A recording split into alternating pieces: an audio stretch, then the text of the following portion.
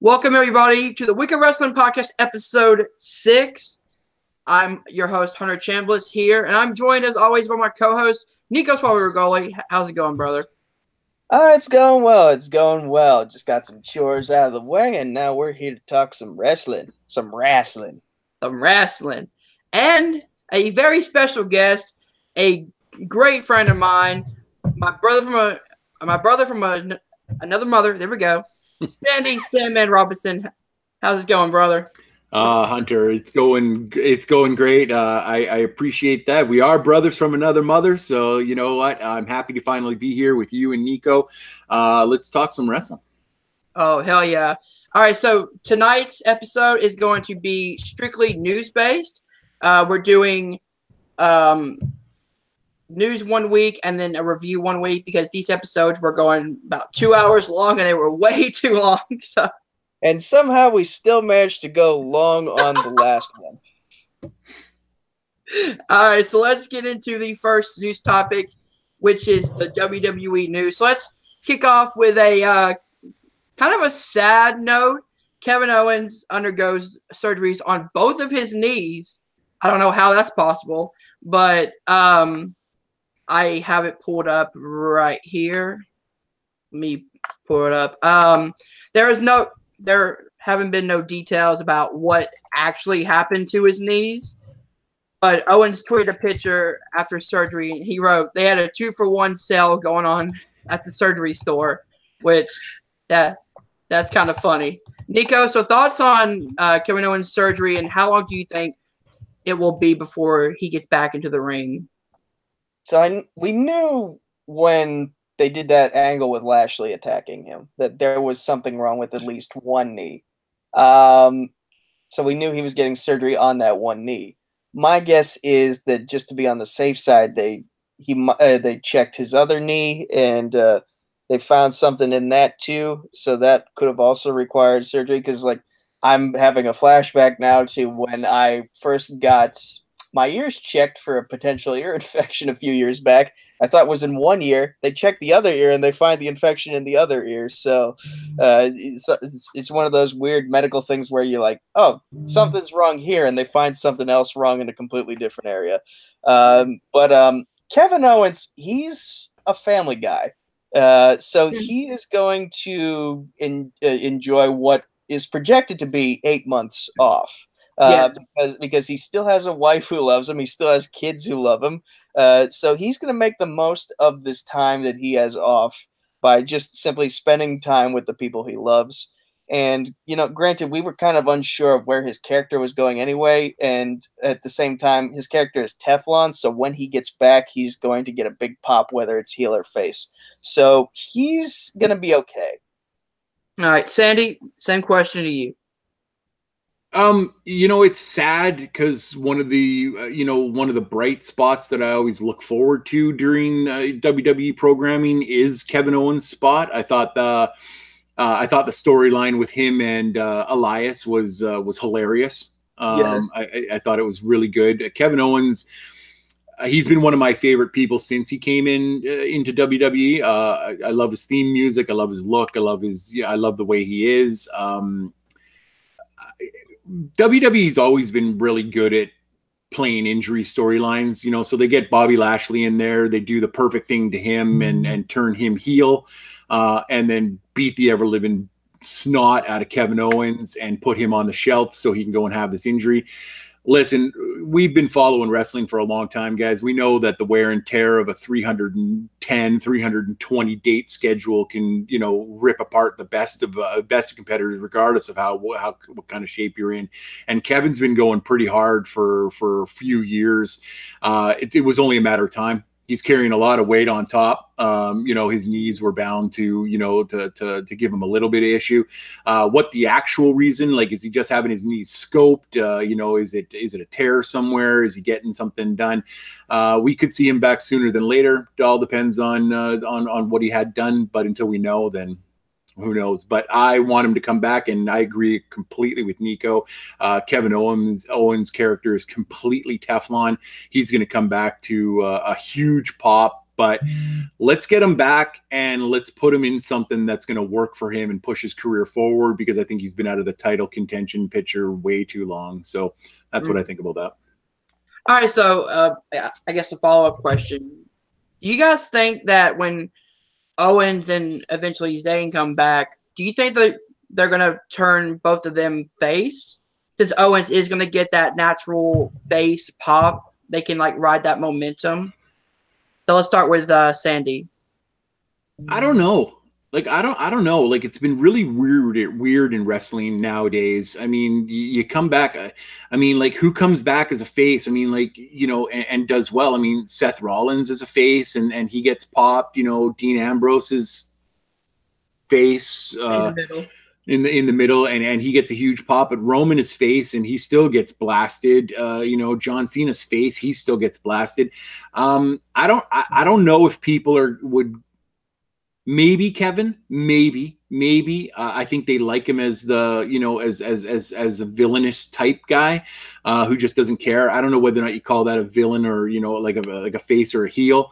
But Sammy, on the other hand, I don't think people like him as a good guy. I don't think they like him as a face. I don't think they like him, you know, because in my personal opinion, Sami Zayn is a mid-card performer, where I think Kevin Owens is an upper card guy.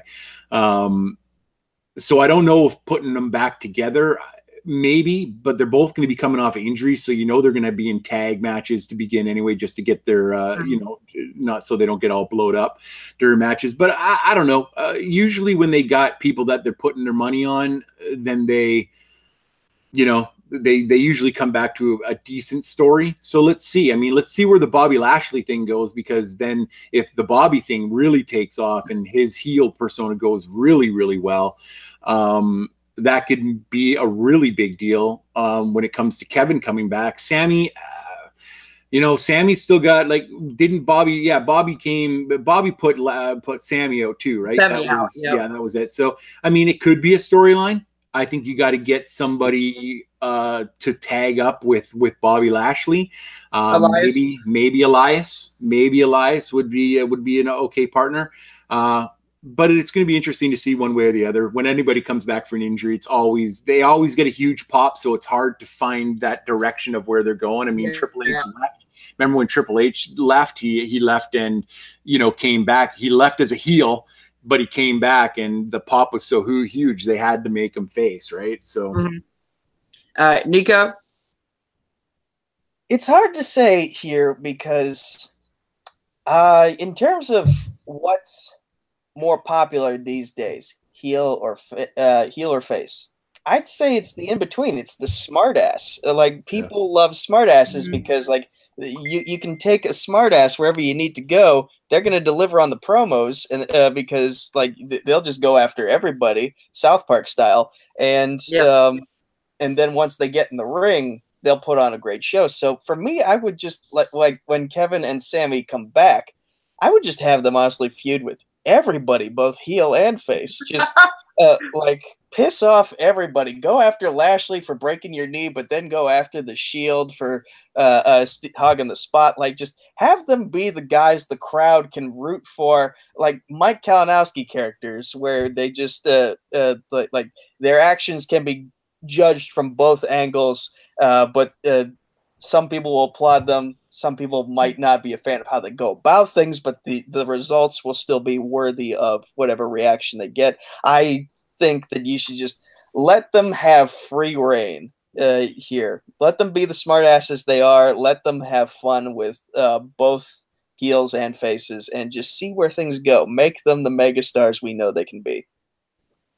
Yeah. All right, so let's move on to the next news story, which is we have NXT War Games coming up, Survivor Series weekend, and we have the teams for the let me see if I can find it, War Games match itself.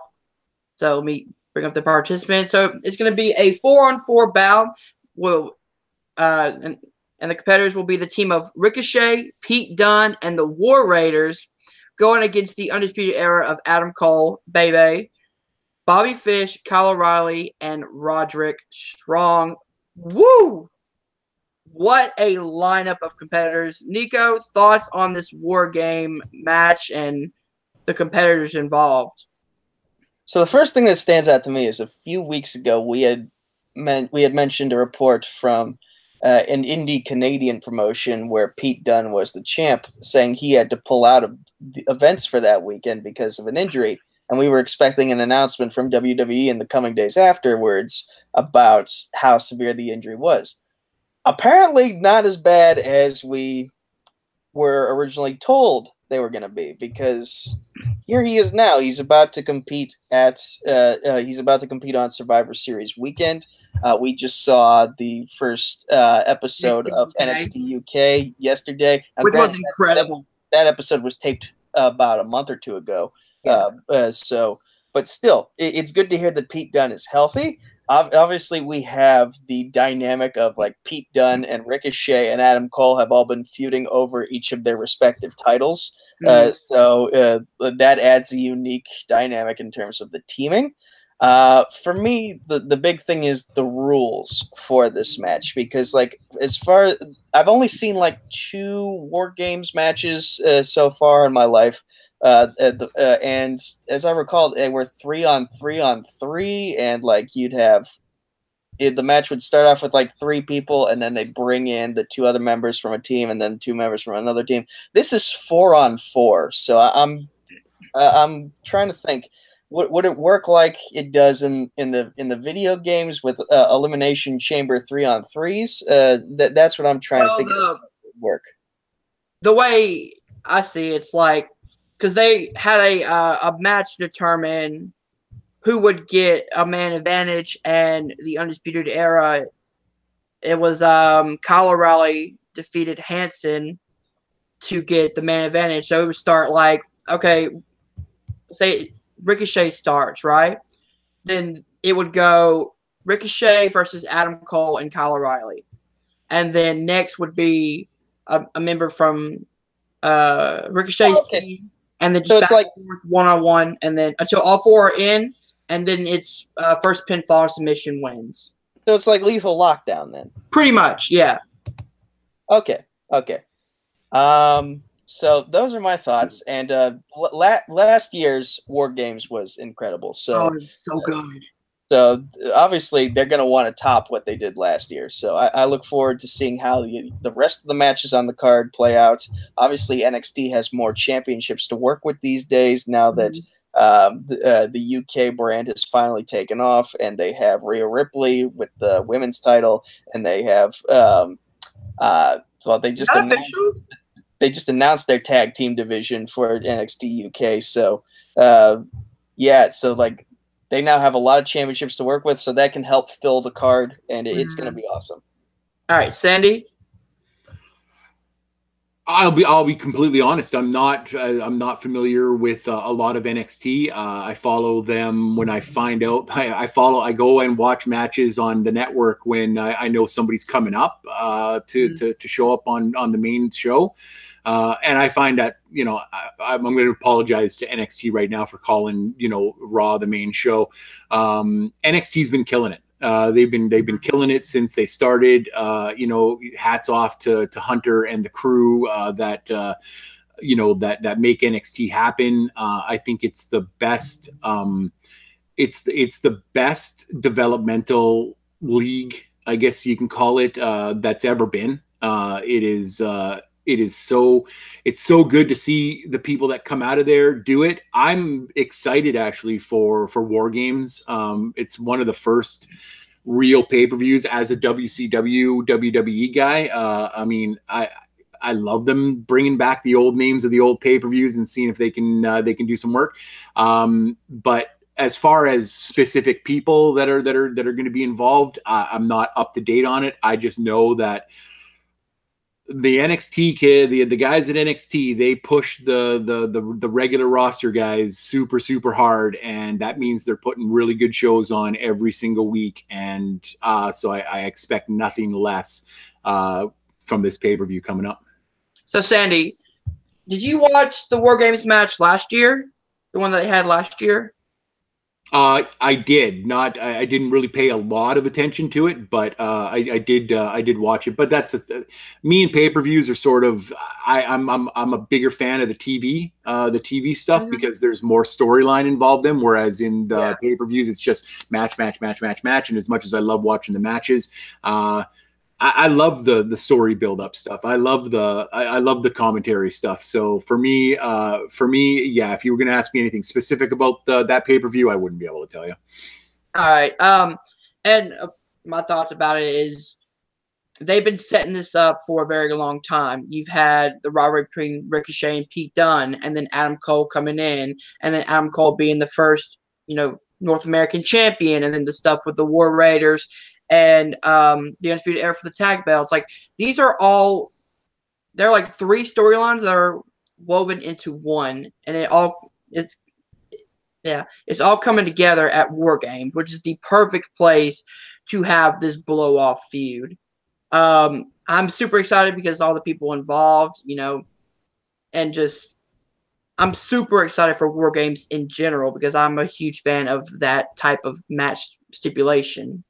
And it just for a little bit of history, War Games last year was kind of what set the tone for Roderick Strong to eventually join the Undisputed Era. So, so kind of like coming full circle, like he went to war with the Undisputed Era, teaming with AOP.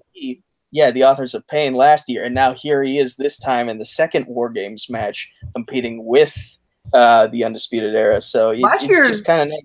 Match had 3 teams, right?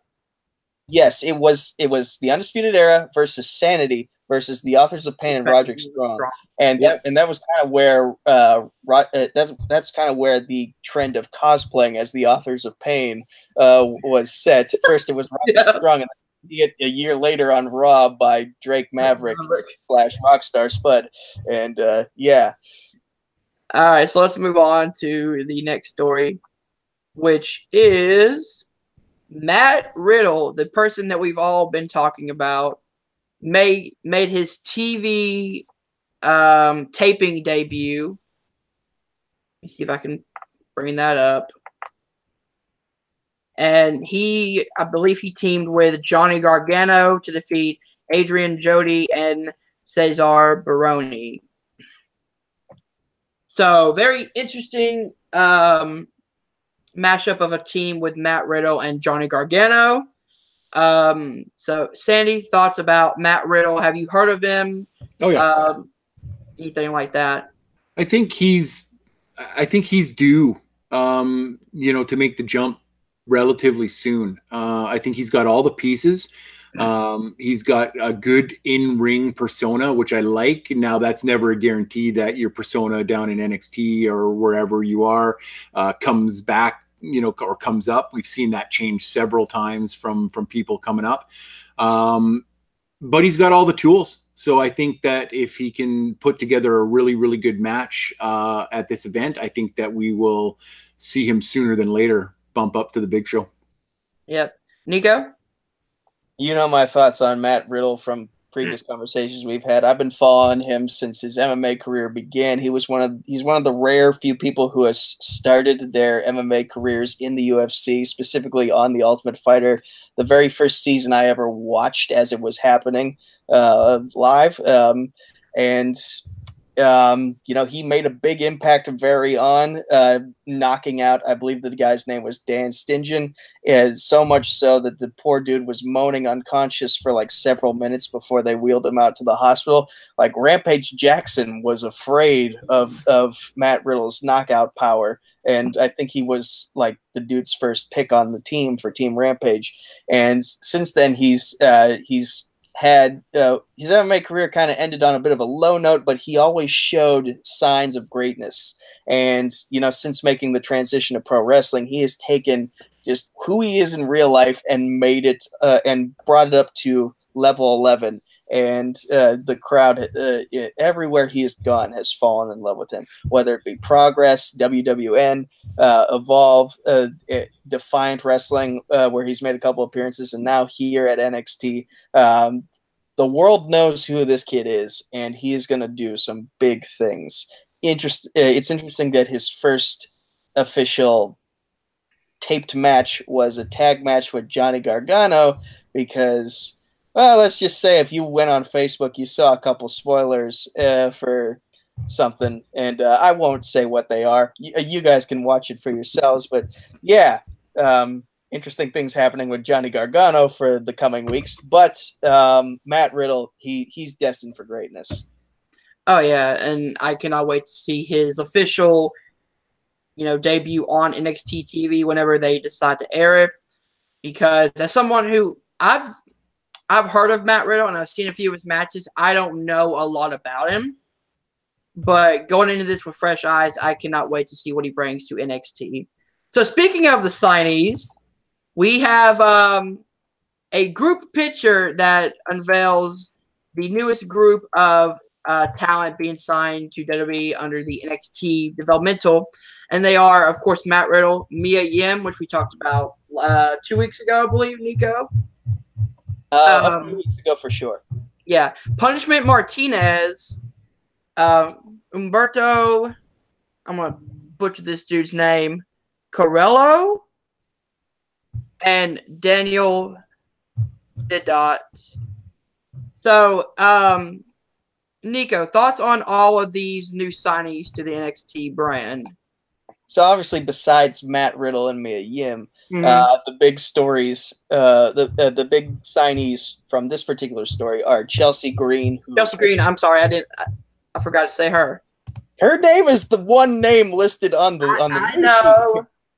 But anyway, she has obviously made some big waves over the past couple of years. She was in TNA for a while, made some waves there, and then we saw her at All In, where she, I believe, she lost the 4-way to Tessa Blanchard on that card, but still, she was sensational at that event. That entire match, let alone the entire card, was sensational, and so obviously she caught WWE's eye. Having Zack Ryder as your significant other is kind of helpful, but again, she got here on her own, and that should definitely be stated.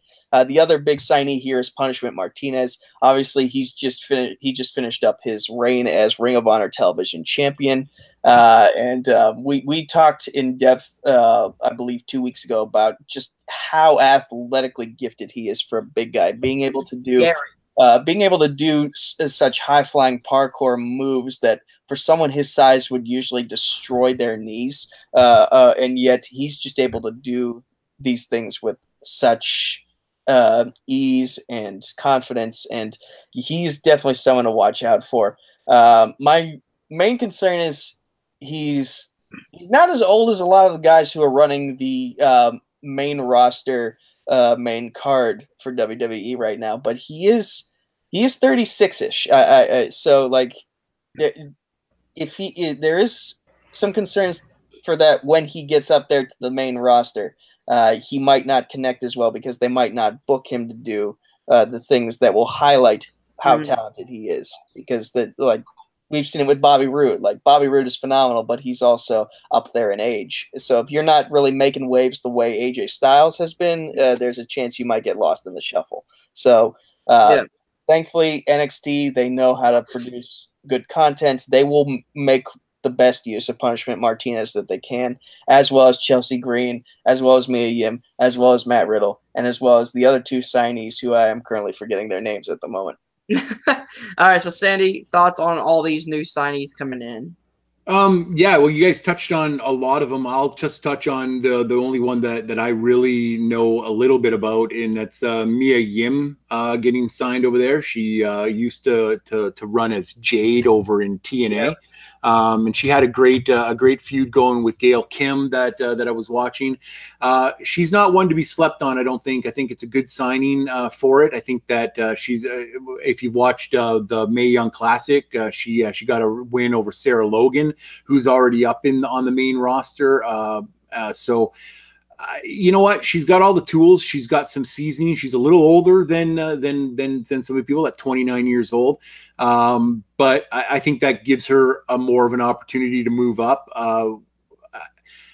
We're we're going to start to need to see more of the younger girls or more women, you know, come into this female, you know, evolution that they have. Because, you know, when you set up an entirely, you know, an entire pay-per-view that's all women, yeah, and you've got to bring back people that haven't wrestled in 20 years, I think that you might have a little bit of some openings that you need to put on there. Now, listen, I get why they're pushing the Litas and the Trishes. You know, you need some name recognition in order to sell the buy rates and get some good money out of it. I get it. But I think that we need some good established talent, because we've got some young talent now that doesn't have a lot of experience. We have somebody who's still relatively young, who's been able to perform at a high level, and is ready to make the jump in my opinion. So Mia Yim is the next one I think we're going to see, and I hope she does well. Oh yeah, I would love to see a feud with Mia Yim and Shayna Baszler. Oh yeah, just because of they have almost like a similar style, like the kickboxing Muay Thai meets the MMA submission ground base would be just incredible to see. Yeah, I agree. All right, so let's move on. So SmackDown 1000 was this week, and it was a very interesting show to say the least. So Sandy, I'm gonna bring it over to you and talk about what you loved about SmackDown 1000, what you didn't like. Just I always love seeing Mr. McMahon come out, which was, you know, the customary. We saw the same thing at Raw 1000 and 25, or you know, so I love seeing that. I've kind of had enough of the Stephanie versus Shane all the time. Like, you know, she's the evil witch and he's, you know, a lot of people forget that Shane McMahon was just as bad and just as devious, or more so, as Stephanie, and earlier, because Stephanie was still that little waif of a person. It was nice to see all of the clips, although they kept showing the same clips over and over and over again. They could have done more with it, I thought. I thought the matches were okay. There were no real surprises, I thought.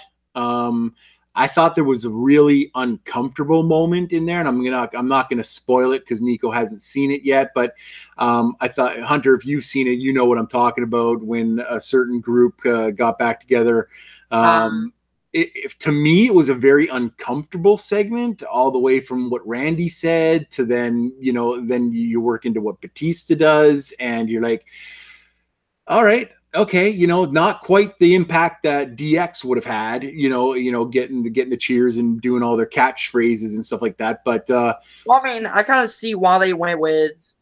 I mean, Nico, you know who reunited at 1000, right? I know you're talking about Evolution here, and that for me, that the weirdest part is, like, Evolution, I don't think was ever on SmackDown. So no, but you had like all four guys though were a part of SmackDown's history. Yeah.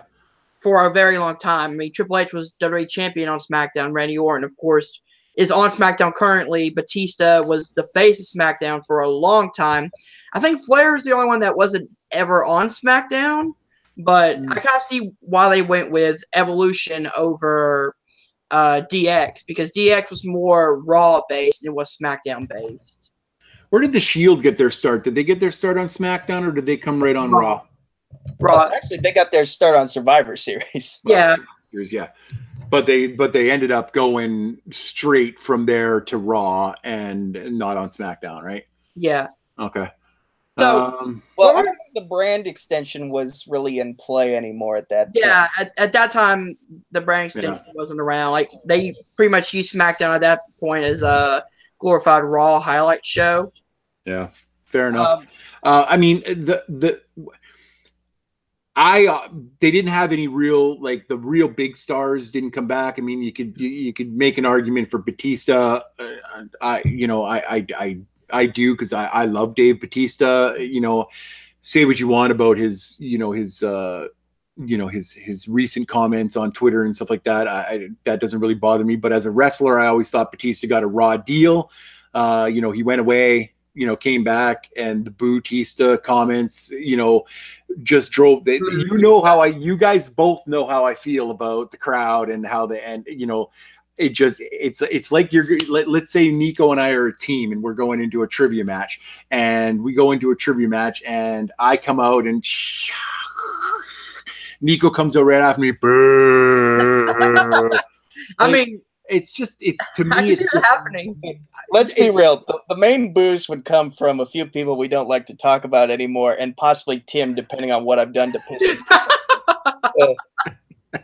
Yeah, but I mean, I'm just a fan of watching the programming, and as much as I don't like some storylines, I would never ever do it because I know how hard they work. Like, I don't particularly like the Charlotte Flair and the Becky Lynch storyline. I'm not a big fan of it.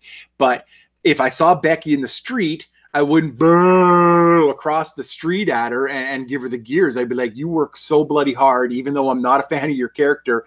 I am a fan of what you do. So way to go. And that's just my opinion. So that's just how I would deal with it. Everybody that pays their money can do and say whatever they want. I get it. But when it comes to a big milestone event like a Raw 1000 or a SmackDown 1000. I know we talked about the time difference. Raw had 3 hours to do stuff, and SmackDown only had 2.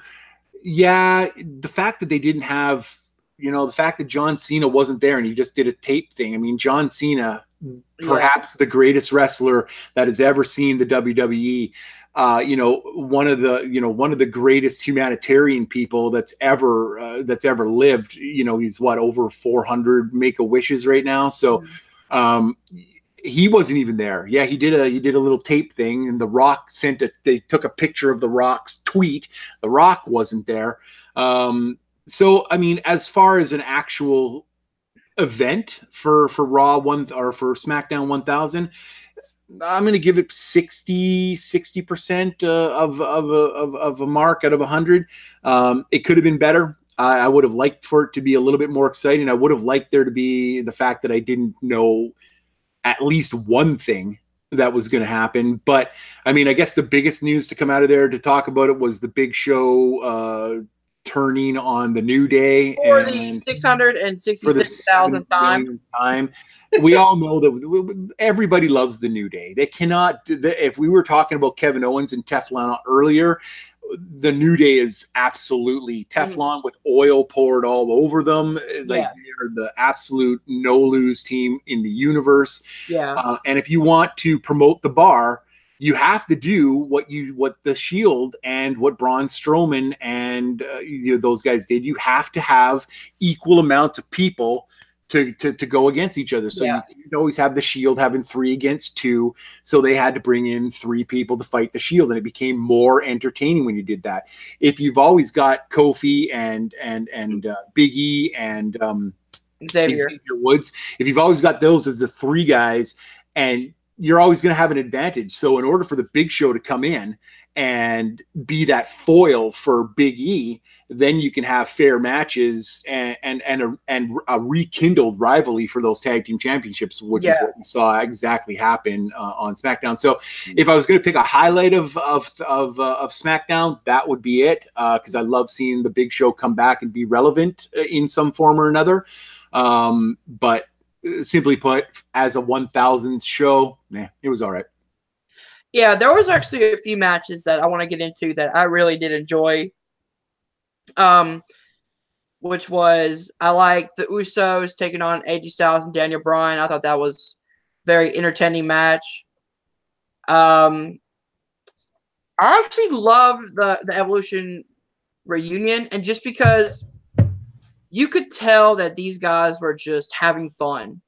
Like, they were, laughing back and forth. They were, working off each other. And I like that Orton kind of went like legend killer Randy Orton, like 05, 06 Randy Orton, talking about how, like, he came to SmackDown to really, like, make his mark. Like, he went like all like old school Orton. I love it. He did. And Batista had one of the best promos of the night, talking about the 3 reasons why he came back. He was like, you know, these guys are my friends, and then last one he's like, the fans. You guys are the reason why I'm here. And he even bring up like the blue Tista and boo Tista. He was like, no matter what you would say to me, I know that I've earned your respect and you earned my respect. Yeah. It was more. And then, of course, Batista telling Flair to keep it in his pants because it's a family show, which was just the best of the night. It was great. I was more. For me, it was more of just, you know, like the tension that was there, especially after Randy talked. Like he was all like, I loved Randy's promo because Randy's promo was great, but it was like, all right, we're seeing the you know, evolution band together and stuff like that. All I really want to see them is them to do their catchphrases, raise their hands up in the air, and then get back out of there and stuff like that. But then Randy comes out with that scathing promo that he pulled, and everybody was like, you know. And then Batista, when he got to his chance, he was, you know, he flat out said, he's like, I'm going to ignore what you said. I love you, and I love you, and sort of did that. And then the whole Triple H and Batista thing, I was sitting back going, what are they doing? And now, of course, you look at any kind of dirt sheet that's on the internet, it's like Batista versus Triple H at WrestleMania, blah blah blah, and I'm like, come on, guys, just like seriously. But it was entertaining for what it was. I mean, I always love that moment because it was more of like that. That's just like slight comment of like, he's done it all except me. It was great. Like I said, it was great. It was just a little uncomfortable for me at the end of it. I was just sitting there going, okay, what are they trying to do here? I mean, you know, but I thought it was great. I think that I think that seeing anytime you can see Ric Flair, I mean, you know, and I wasn't always the biggest Ric Flair guy, and I'm still not the biggest Ric Flair guy, but I can respect what Ric Flair has been able to accomplish in his career and what he was able to do. But he's not going to be around forever. And anytime we get to see him do his woo and doing his strutting and stuff like that is a plus for me. So I was at least happy to see that. So, and he still looks good. So I'm hoping that he's around for, you know, a few more decades. So. Yep. And one of the promos or the segments that I really enjoyed, and it's because of Becky Lynch, is that Cutting Edge segment. Oh, yeah. Oh. Because Edge was like, you know, don't turn it to me. I turned on all my friends, and what was it worth? You know, a championship? And you know, Becky Lynch just goes, I don't like myself, Edge. I love myself. And then she tells him to get out of the ring carefully to not hurt his neck again. I was like, torched him. Man. She absolutely torched him. I read about this. It was listen, I may not like the Charlotte and the Becky storyline that much, but Becky as a heel, man, has she ever come to play? She is not holding back on anything. You know, it really reminds me of the promo between Ronda Rousey and Nikki Bella on Raw. Like the women, they are not holding back for Ronda to be all like, yeah, the only reason you got through a door was the door to John Cena's bedroom. And, for Becky Lynch to look at Edge and say, yeah, be careful walking out the ring. You don't want to hurt your neck again. Dude, like, that was like torch lit, and you just fried everybody in your vicinity. So I give it up to him because you know what? We live in this community where people play characters, and sometimes I don't even have the best, the best reaction to some people when they cut promos on me. So for Edge to be able to sit there and be as calm as he was and take it, and for Nikki to be able to sit back and just go, all right, and sort of smile and let the smile disappear a little bit. You know what?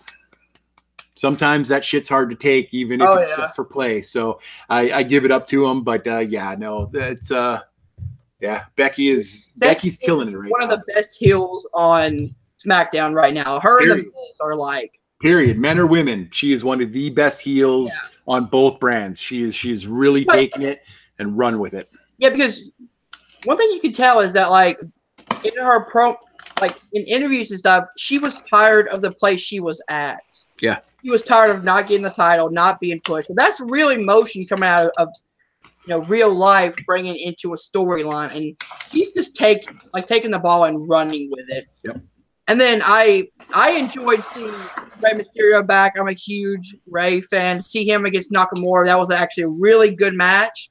I love like Mysterio sliding out of the ring, hitting like a body press on Nakamura on the outside. That was just the fact that Mysterio's like 45, and the fact that he can still do like the lucha libre type moves, and the fact that he looks better now than he did in his prime. Yeah, it's crazy. I'm with you on that one. Like I said, I said at the beginning that I'm not the biggest Rey Mysterio fan, but I respect Rey Mysterio, what he's been able to accomplish at his size. I mean, he's 5'1", 5'2", something like that. It's just ridiculous. 6. Yeah, and to be able to compete against the guys he competes with, he's an absolute fantastic, phenomenal talent. There's no question about that. I just didn't always like the way the WWE booked him, and especially the way his career sort of petered out at the end due to injuries. So I'm happy to see a healthy and excited Rey Mysterio to come back. I thought that it was those were some of the best clip highlights that you got to see, was like Rey in his prime, and Eddie Guerrero doing that, seeing Eddie with Batista, and seeing Eddie with Rey. We got to see a couple of clips of China, so that was nice to see that too. So yeah, I mean, it's. I mean, we'll probably talk about it at some point, but the World Cup, the greatest, the world's greatest tournament. Yeah, it's going to be interesting. There's a lot of older guys on What do you think about the controversy going around about their World Cup having nothing but Americans in it? Well, technically, Rey is also a Mexican citizen, so yeah. So like he has that. But, I mean, he was born in San Diego. Yeah. Fair enough. But I guess you could say they have one that's kind of like their asterisk of the 8 All-Americans in this tournament. Really, you could have put Drew McIntyre in there instead of Seth Rollins, and maybe given Dean Ambrose the win over Dolph Ziggler, so that you could still push that Shield versus Dogs of War feud, but like you could have someone who is truly worthy of that push, that's of international descent, in that tournament and making waves. Like that could have been like. We saw the last time they were in Saudi Arabia, Braun Strowman won the Greatest Royal Rumble. Granted, that was kind of like non-canonical, but still, that's what drove him to then become Mr. Monster in the Bank, and then push him into this feud that he's in now. And so, like, Drew McIntyre, had he been the guy they had win the World Cup here, that would have pushed him to the moon. Oh yeah, very much. And like, so instead, we now have yet another controversy surrounding this event. That's so many controversies around this Crown Jewel event. Sandy, I know you're very passionate about this. Do you want to go ahead and take the floor? I know that I'm going to get very little, very little argument from the current panel, because I know that you guys, in a lot of ways agree with what I'm about to say. I think. Let's take aside the fact that there's a murder investigation that's going on right now. Let's take that and just push that aside, because that's another can of worms that I don't even want to get involved in. My real concern with going to the Kingdom of Saudi Arabia, it disgusts me that a group like the WWE, especially with their women's evolution. I mean, like there's a freaking pay-per-view dedicated to the women because they want them to have their own spotlight and to be respected and to show their talents. And that's all well and good, but if you don't mean it worldwide, then what does it matter? What does it matter if you're going to the greatest Royal Rumble or the World Cup, the whatever, and you are not standing up for the people that you are pushing in North America because they're not allowed to compete. It makes me very physically ill that these ladies, these women who are busting their asses every day, more so, and I'll flat out say this, just like in the real world, women are made to have to be better, try harder, and get noticed twice as much to get the exact same thing as men. And I had thought and had hoped that the WWE was going to be a forefront leader in this women's revolution and show that no, not only do we treat our women as equals, we pay them as equals. They have an equal opportunity on the shows. Like how many Raws and how many SmackDowns have we seen over the last year that ended with a women's match? That, you know, so they're getting the main events. They're getting the title shots. They're getting the press. We see Ronda Rousey as the champion. We see, how can you have a female champion on both brands that is marketable and entertaining that you're not bringing to a huge event in another country because they will not allow women to do it? It is something that needs to be addressed. And I think that the WWE is already getting a lot of backlash, no pun intended, you know, over this kind of thing. And I can only hope that they do the right thing. And, you know, they may not be able to get out of this World Cup thing because you know, depending on what happens with, you know, the US and Saudi Arabia and this whole other thing that's happened. But I would like to see the WWE step up and say, you know what? We're going to choke on the money that we've already spent promoting this, and we're just not going to go. And we're going to do it somewhere else instead, and we're going to totally rejig the card, and this is what the card is going to look like. I just don't think they will, and that makes me upset. And, you know, I'm not the kind of person that says go and cancel your WWE membership, your network membership. I'm not that kind of person because I don't want people to, you know, to not love what they love. But it's I believe it's a very, very big black mark on the WWE, and it's a very sad day when you push a group of people so hard and that you cannot allow them to compete because they're not allowed. That's something that has to, if we're ever going to change the world, it's got to start somewhere. And, you know, I was hoping the WWE would be that beacon of light instead of a follower. Yeah. Nico, do you want to add anything? Yeah, and my first edition is I kind of want to apologize to the both of you, because when the Greatest Royal Rumble was happening, I tried to be the guy who was trying to see the bright side of the situation. Viewers and listeners of the show will know that sometimes when Hunter will pick vinegar, I go with oil. So for like when the Greatest Royal Rumble was happening, I was just trying to see the bright side of everything. So I kind of I like to believe that Triple H has good intentions when it comes to a lot of people on the roster. So like when he said, "Hey, we're going to try and change the way this country operates from the inside," I kind of took him at his word because I wanted to believe that his intentions were pure. And you know, when I was actually watching the event, I was kind of multitasking a lot, so I didn't really realize how much propaganda there was going on. There were so many commercials for Saudi Arabia. It wasn't even funny. I mean, I knew those commercials were there, but I didn't realize how heavily they were promoting propaganda at the commentary table until hindsight. So, and now now that obviously new events have transpired in the nation of Saudi Arabia, and we find out how much money is actually being devoted to this event. I believe $40 million are being put into travel expenses and production, and $20 million are going towards the superstars themselves, and $6 or $7 million of that $20 million is being directed to 3 superstars on the card. In particular, Brock Lesnar, The Undertaker, and I forget who the third person is that's getting $3 million. Probably Reigns. No, yeah, it probably is Sean because. But still, it's not a good look. It's not a good look, and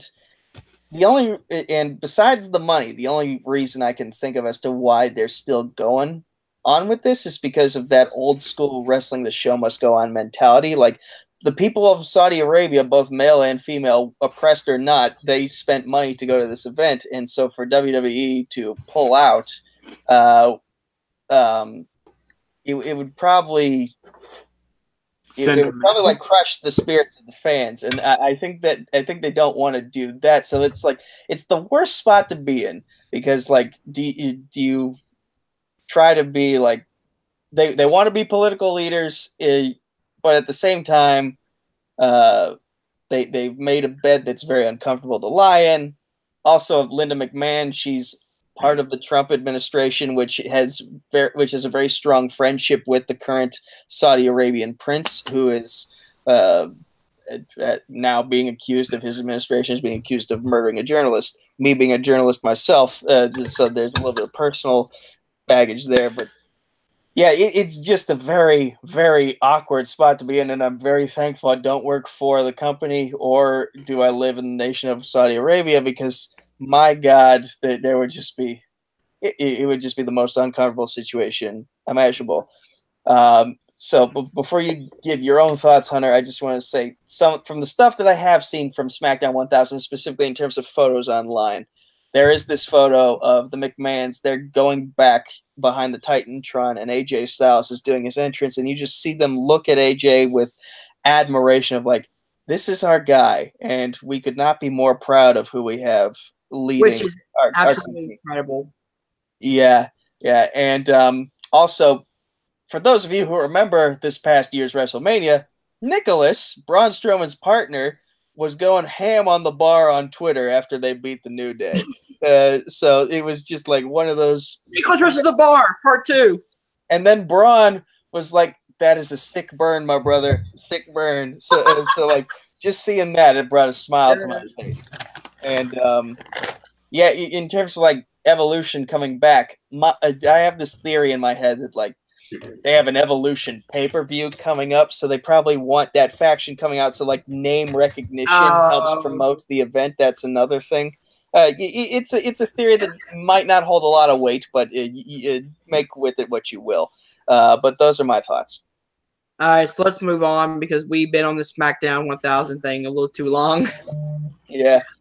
All right, so let's move on to the independent wrestling news. I'm going to skip one because I have no idea.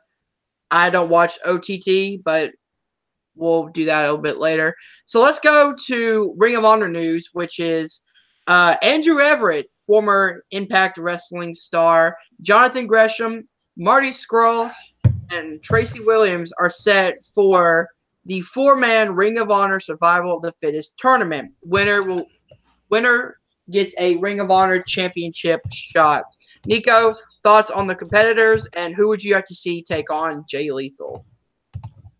Well, this is kind of shocking to me because I thought, like, weren't they about to do something with Matt Taven? But the way I see it, there are two names that stick out to me. One is obviously Marty Scurll. He's been getting a big push everywhere. Like in the last Ring of Honor pay-per-view, he got the finish in the 10-man tag match. Obviously, he got a big match. He was the second to last match on the All-In card when he went up against Okada. And you know, he was just in the match for the Junior Heavyweight Championship of New Japan. He lost that match, but still, it feels like he's being set up for his moment in the sun, and it's just a matter of time before he has that moment in the sun, specifically on Ring of Honor. The other name that stands out to me, and that's mostly because like he was just in a championship match about a month or so ago, and that was Jonathan Gresham. like we know from experience that when he and Jay Lethal are in the ring together, it's magic. So like it wouldn't surprise me if they go with the route of like next time's the charm for him to finally beat Jay Lethal. Again, though, the big thing on my mind is Matt Taven. He's obviously been making waves lately, so it's just a matter of where does he fit into this picture. Well, Will Jay Lethal still be the champion by the time we have a winner of this tournament? yeah, well, usually Survivor of the Fittest, what that does is it grants somebody a Ring of Honor title shot later on down the road. They have that match set for, I think, either Best in the World or Death Before Dishonor, one of the two. Well, Death Before Dishonor just happened. Yeah, so it would have to be Best in the World. All right, Sandy, do you follow Ring of Honor at all? Do you follow any indie? Just because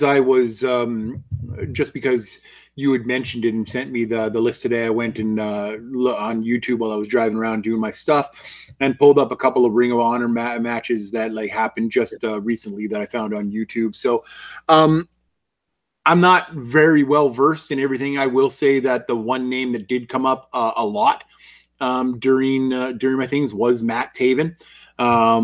You know, I saw his vignette or his interview where he claimed to be the real world champion. He's got a lot of charisma. He's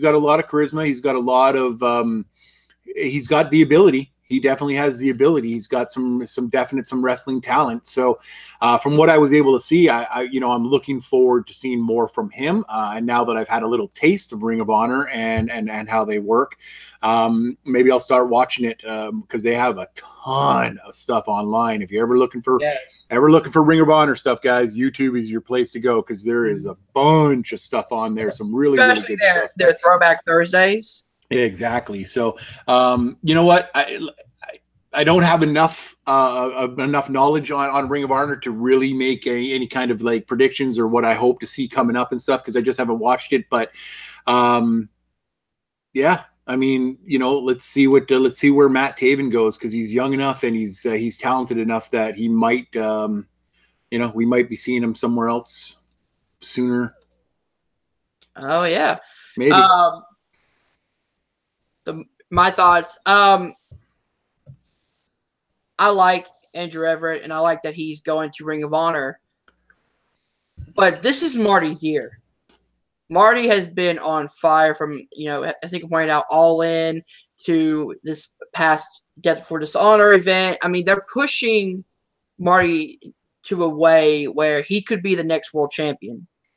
And I think having him win this tournament and then go one-on-one with Jay Lethal would be just an absolute classic match.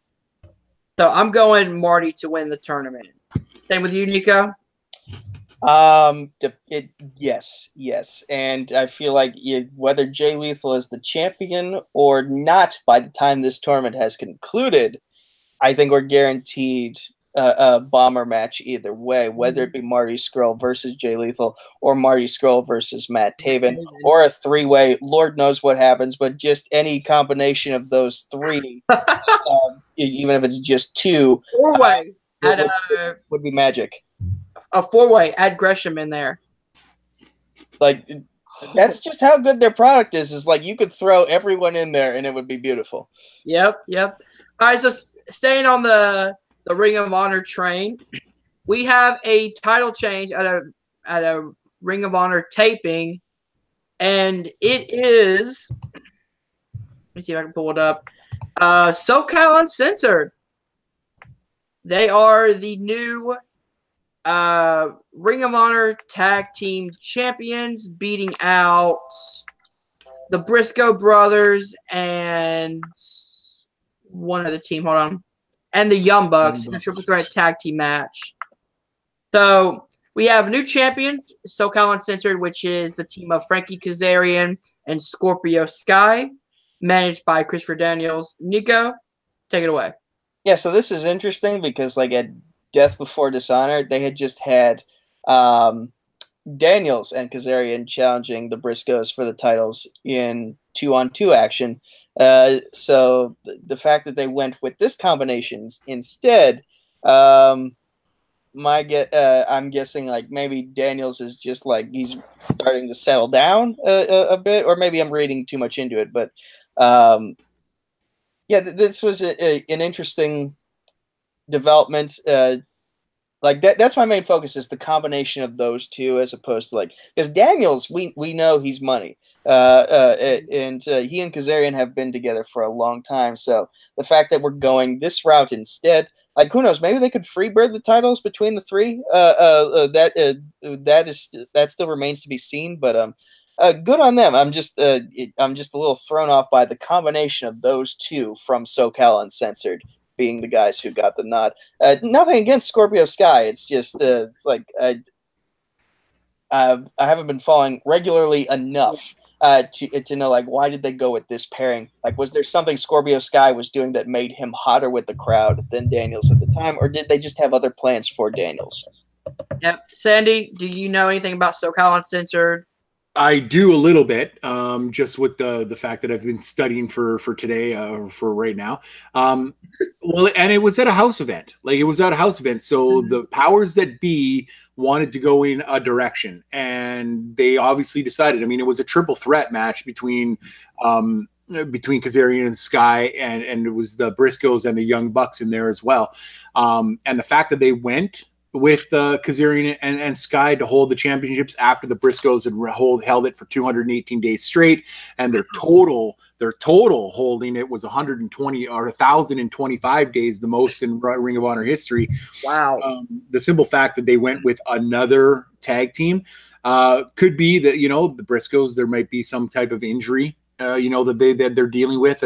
So usually when they do something in a house taping and not on live taping, it's because there's an issue that's brought up. So I'd be interesting to see what we see out of the Briscoes in the next month or so, to see if they are taking some time off to recuperate or do something like that. But as far as the actual people, like Kazarian and Scorpio Sky, haven't seen enough of them to know what like if they'll be good tag team champions, or if it's just going to be a quick title reign and bang, they lose it to the Young Bucks or back to the Briscoes, depending on what's up with the Briscoes. But interesting change. You don't often see a lot of title changes at house shows. They usually try to save those type of things for when they get the most views out of them. So interesting development, but let's see what they can do. I thought that it was a TV taping that they lost the titles. Yes, it was TV taping in Philadelphia. So you're right. All right, my bad. Yeah. Okay. So yeah, they absolutely had it. Air later on in the month. So yeah. So like I said, take away what I said the last part there about not being a whatever. They obviously did it for a taping. So they obviously wanted to go in this type of storyline direction. Yeah. You know what? I've always said this: give somebody a title and see what they do with it. And if they do something with it, then you've got money. If they don't, switch it out and put it on somebody else. Titles are easy to switch. So, yep. All right. So, Nico, I'm adding one more to the list because we did not talk about from New Japan. Chris Jericho made his return to New Japan at was it Kings of Pro Wrestling? Yes, he attacked Evil. And that's setting up Power Struggle, which will be Chris Jericho defending his Intercontinental Championship against Evil. So that's going to be a very great match. Sandy, do you follow New Japan at all? Every so often, I'll when I pull the news apps up on my website, it'll come up with something like that. I think probably until we see what NXT Europe can do, which I have no indication that it won't be just as successful as developmental as North America NXT. The first episode was incredible. Yeah, I know, right? And but New Japan Wrestling is what I would consider the breeding ground for great talent overseas. So without really knowing anything about what's going on over there or any of the real matches, the simple fact is that New Japan is one of the best in the world and should always be looked look at who's come out of New Japan that's sitting in, in WWE right now. You got AJ, you've got Finn, you've got Nakamura, you've got, Carl Anderson. Carl, yeah, exactly. Anderson and those guys. I mean, it's Gallows. Sorry, lost his name for a second there. Asuka. I think that. I think that they're really a really great place to go, especially if you're not getting as many matches as you'd like. Look at Chris Jericho. I mean, Chris Jericho's over there. I mean, he could, why isn't he wrestling in the WWE if he's wrestling over in New Japan, right? They may not have had a story for him in WWE, and bingo, you can go over there, and if Chris has still got it, he's still got it, right? Yeah. All right, Nico, thoughts on this real quick? So for behind the scenes reasons, I think this is going to set up where Chris Jericho drops the IC title. Too evil? Yes, too evil, because from what I understand, the reason why Chris Jericho was able to come to New Japan was because of his relationship with Don Callis, who had a relationship with New Japan. Since then, apparently New Japan and Don Callis, their relationship has kind of dwindled, if not completely gone to thin air. So Chris Jericho might be feeling a little sour about the relationship now between himself and New Japan. So this might be where he drops the title, and he's talked about going to Impact. He still has his big cruise ship event coming up. Chris Jericho, he obviously wants to do his own thing at this point in his career, and that's why he's able to wrestle wherever he goes and still tour with Fozzy. So it's not about titles for him at this point. Titles are basically just an additional luxury for him.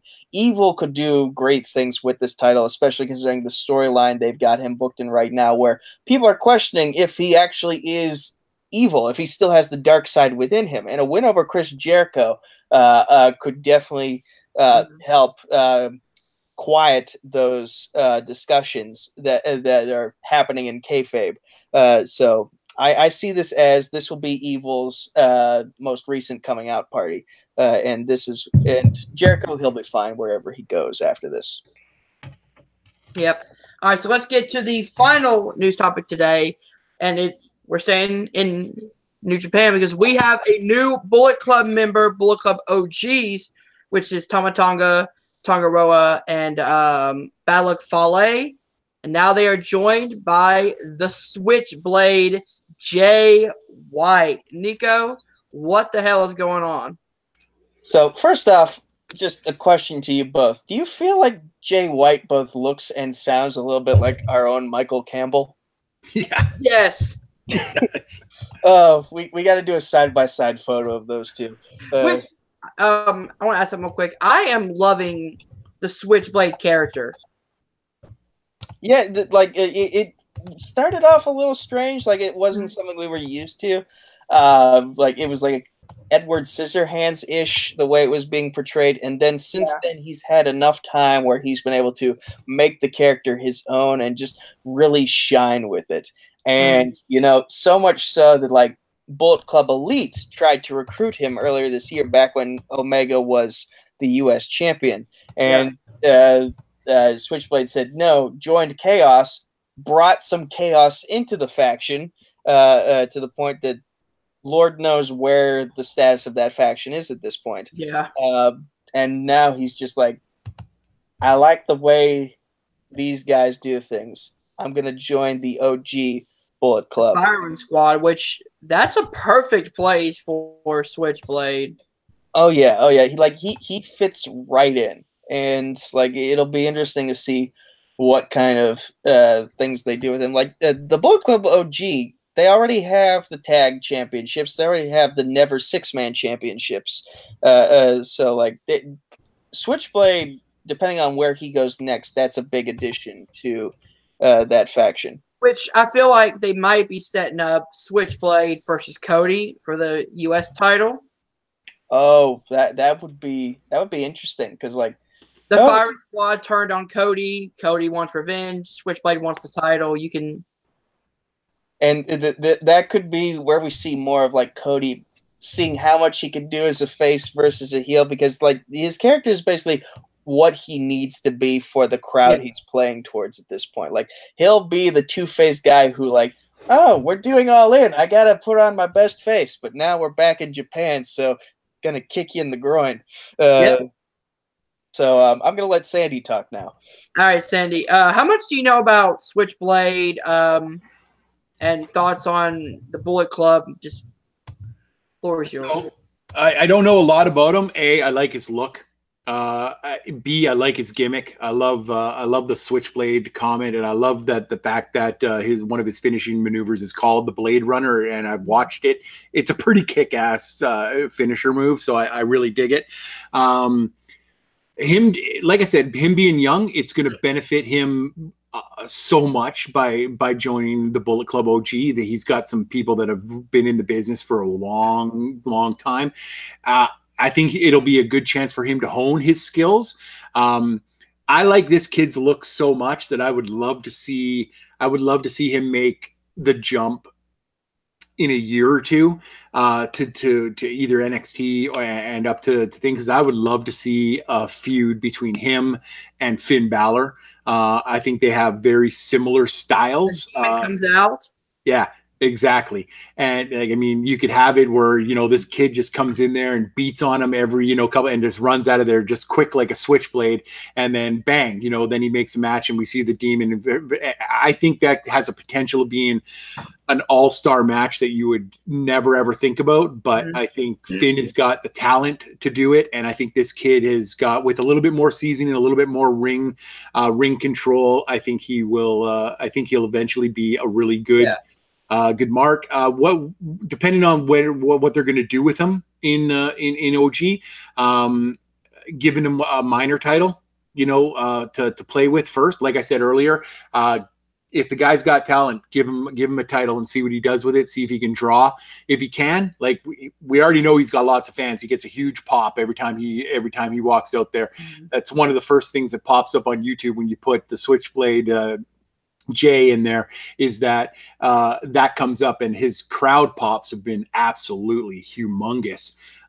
So I think he's got a lot of potential. We'll see if A, he can stay healthy, and B, he can parlay it into a bit more of a headlining kind of deal. So that's about all I know of him, just because I'm not as familiar with New Japan Pro as everybody else is. So see, going back to like dream WWE matches, I would like to see Jay White taking on Bray Wyatt, just for like the mind game aspect, that both of them could play with each other. Nice. And just like the crazy promos they could have. Yeah, I liked what Sandy was putting down, and I was thinking, like, what if this were still the Attitude Era? Like, you could have Switchblade just basically stab Finn Balor, and he comes back as the Demon. And like, isn't that not a perfect way to channel the Demon? Is to Jay White just come and stab him in the ring, run off. Yeah, like, you're dead, and then all of a sudden, oh no, the Demon comes out. Some supernatural being of horror. Oh my god, it's terrible, but it's good. You could almost play that. You could almost play that where he comes in there, fake stabs him with his switchblade, and then we don't see Finn for a couple of weeks, and then all of a sudden we see smoke, and the Demon comes out, and he goes and cuts a promo on Switchblade, and then you set it up for that. Now that's a good idea, Nico. Book it now. Yep. All right, so that's all of our new segments. Well, we. Just rapid fire. Let's just rapid fire these. Minoru Suzuki dropped the British heavyweight title to Tomohiro Ishii. Bound for Glory was this past weekend. Austin Aries left a bit, and that one next week. And the NWA 70th anniversary is coming up this Sunday. So. And speaking of NWA, I will just use Nico's awesome segue into just a last little bit of news from me here. Former WCW and NWA tag team champion Dirty Dick Slater has passed away. I had the pleasure of actually seeing him wrestle in a little indie thing that was done in Kamloops one year, and I didn't get to meet him personally, but I got to see him. So he was probably one of the thickest wrestlers, and Nico knows what I'm talking about when I say thick. The dude was just he was like the anvil. He was like just like not bulging biceps or thick abs, 6-pack abs, but just an absolute brick shit house. I don't think you could move him with a Mack truck. My condolences and your guys especially will go out to the Slater family. Rest in peace, Dirty Dick. You performed and entertained us for a long time. Thank you very much for that. Yep. All right, so let's get into our plugs. Let's start off with our guest, Sandy. Where can people find you? Oh, well, thank you very much for having me on today, Hunter. It was a great time, Hunter and Nico. You guys can find me all over the interwebs, playing in Full Metal singles and Full Metal teams, playing over at Multiplex Entertainment in singles and in teams. You can see me every Saturday on Take 3 with my partner, Matt Kearns, for our Rhyme and Reason show that we do, where we talk about everything you guys should like but don't. You guys can see me usually on Take 3's watch-alongs on Wednesday nights and late night with Take 3 with Brooklyn and all the rest of the crew, usually on Thursdays, but I will not be on this week as I am spanking busy. And you can see me on Facebook and on Twitter at srobinson1799. Hit me up and I'll friend you. All right, Nico. Mostly Facebook, but sometimes Twitter and YouTube at Nico Suaveregoli. That's NicoSuaveregoli. You can find me with Hunter every week for the Week of Wrestling podcast, where I am the positive side. He is the negative side most of the time. And you can find me at Multiplex Entertainment. I write the descriptions for the videos, and the name of the group is Multiplex Entertainment. That's for Facebook and YouTube. The Twitter is at Multiplex YT. The Instagram is Multiplex Entertainment Network. The TeePublic is just Multiplex. We have some new shirts coming out, and TeePublic just let us start designing the backs of the shirts so we can get a little more creative. Around the League, which is the talk show that I host, our recap show, that's every Sunday. Usually at night, the time differs. Mondays is Movie Warzone, which is just general movie trivia. Tuesday is TV Throwdown or TV Fandom / Phantom TV / we really need a good name for that division. But it's mostly just TV trivia, sometimes general, sometimes more fandom / geek-centric stuff. Sports Battlefield is on Wednesdays, as well as fantasy football. Sandy, you just had a Sports Battlefield match that aired last night against Jim Green, who is the current TV Throwdown champion. Thursdays we're off. Friday is Fandom Fight, sometimes singles, sometimes teams, sometimes both. And Saturday is Nerdgasm, which is our debate show. Fuck debates, I hate them. And finally, you can find me taking on Sandy in the inaugural episode of Combat Zone Wrestling Trivia, hosted by Hunter Chambliss on Film Nerd TV. Ooh, I cannot wait for that one. That's going to be fun. Here's a spoiler, folks. Nico's going to win. Just putting it out there. It's going to be a slaughter. It will not be a slaughter. Only if WCW is not on the wheel. WCW will be on the wheel. God damn it. You guys can find me over at my YouTube channel, Film Nerd TV. You guys can find me sometimes over at Multiplex, either co-hosting question writing now for Movie Warzone, or as a competitor. You guys can also check out this podcast where podcasts are sold, including Spotify, iTunes, Stitcher. We're all over the place. Thank you for joining us, and that was the Week of Wrestling. Later.